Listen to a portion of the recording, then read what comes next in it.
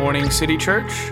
My name is Philip Worden, here to bring you a moment of sanity at the start of your day, a moment of truth from God's Word, a moment of grace.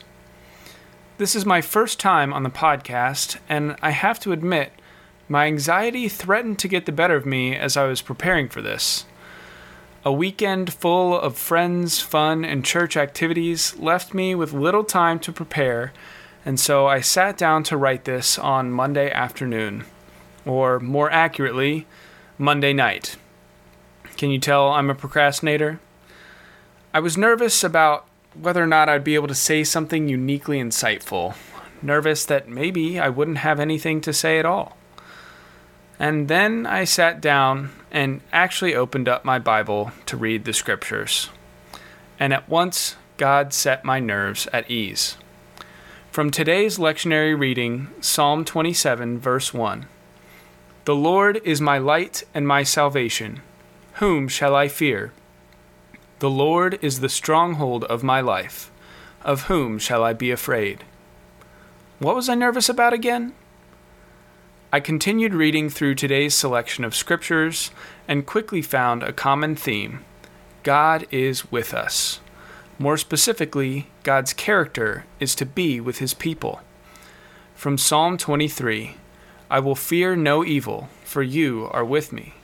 And from Psalm 27, for in the day of trouble he will keep me in his safe dwelling.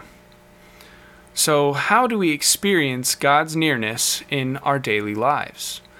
Because I'll be the first to admit, God doesn't always feel near. The answer is actually in the question itself.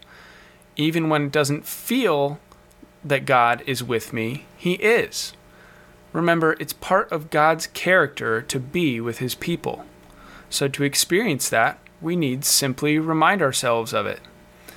That's why the psalmist in Psalm 27 says, "One thing I ask of the Lord, this is what I seek, that I may dwell in the house of the Lord all the days of my life, to gaze upon the beauty of the Lord and to seek him in his temple." He doesn't ask for all his troubles to go away or for a big sign to prove that God is with him. He knows that God is with him, and he simply wants to be reminded of that truth each and every day. Part of my nerves in preparing for this podcast were nerves of, what if God doesn't show up? What if he doesn't give me anything to say? And I'll admit, I wanted to ask God to make those nerves go away so that I knew that he was with me. But that's the same attitude as the Pharisees in today's gospel passage from Matthew 16. They tested Jesus, asking him for a miraculous sign. And Jesus responded to them, "A wicked and adulterous generation looks for a sign, but none will be given except the sign of Jonah." And then he walked away. You see, this wasn't the first time the Pharisees had asked for a sign from Jesus, and it wouldn't be the last. Likewise, today wasn't the first time that I've doubted if God would show up, and it won't be the last, but thank goodness I can go to him and experience his presence through scripture, prayer, and community, and be reminded of his nearness. Because I know that God is a with us God. It's in his character to be with his people. I can pray like the psalmist when I'm feeling like he's not near. O God, do not keep silent. Be not quiet, O God, be not still. I can ask to hear his voice when I don't hear it, and still in the same breath I can rejoice with the multitude like in Revelations. Hallelujah, for our God Almighty reigns. Let us rejoice and be glad and give him glory. So this is your daily reminder, City Church. God is with you. He is light and salvation. He is a mighty stronghold. In your day of trouble, he will keep you safe in his loving presence. He is even with you in your doubts. I'll close with the last two verses of Psalm 27. A good proclamation for those who know that God is with us.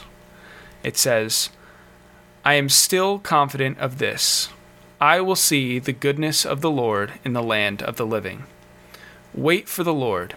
Be strong and take heart, and wait for the Lord. Remember God's nearness today, City Church. Stay well and do good.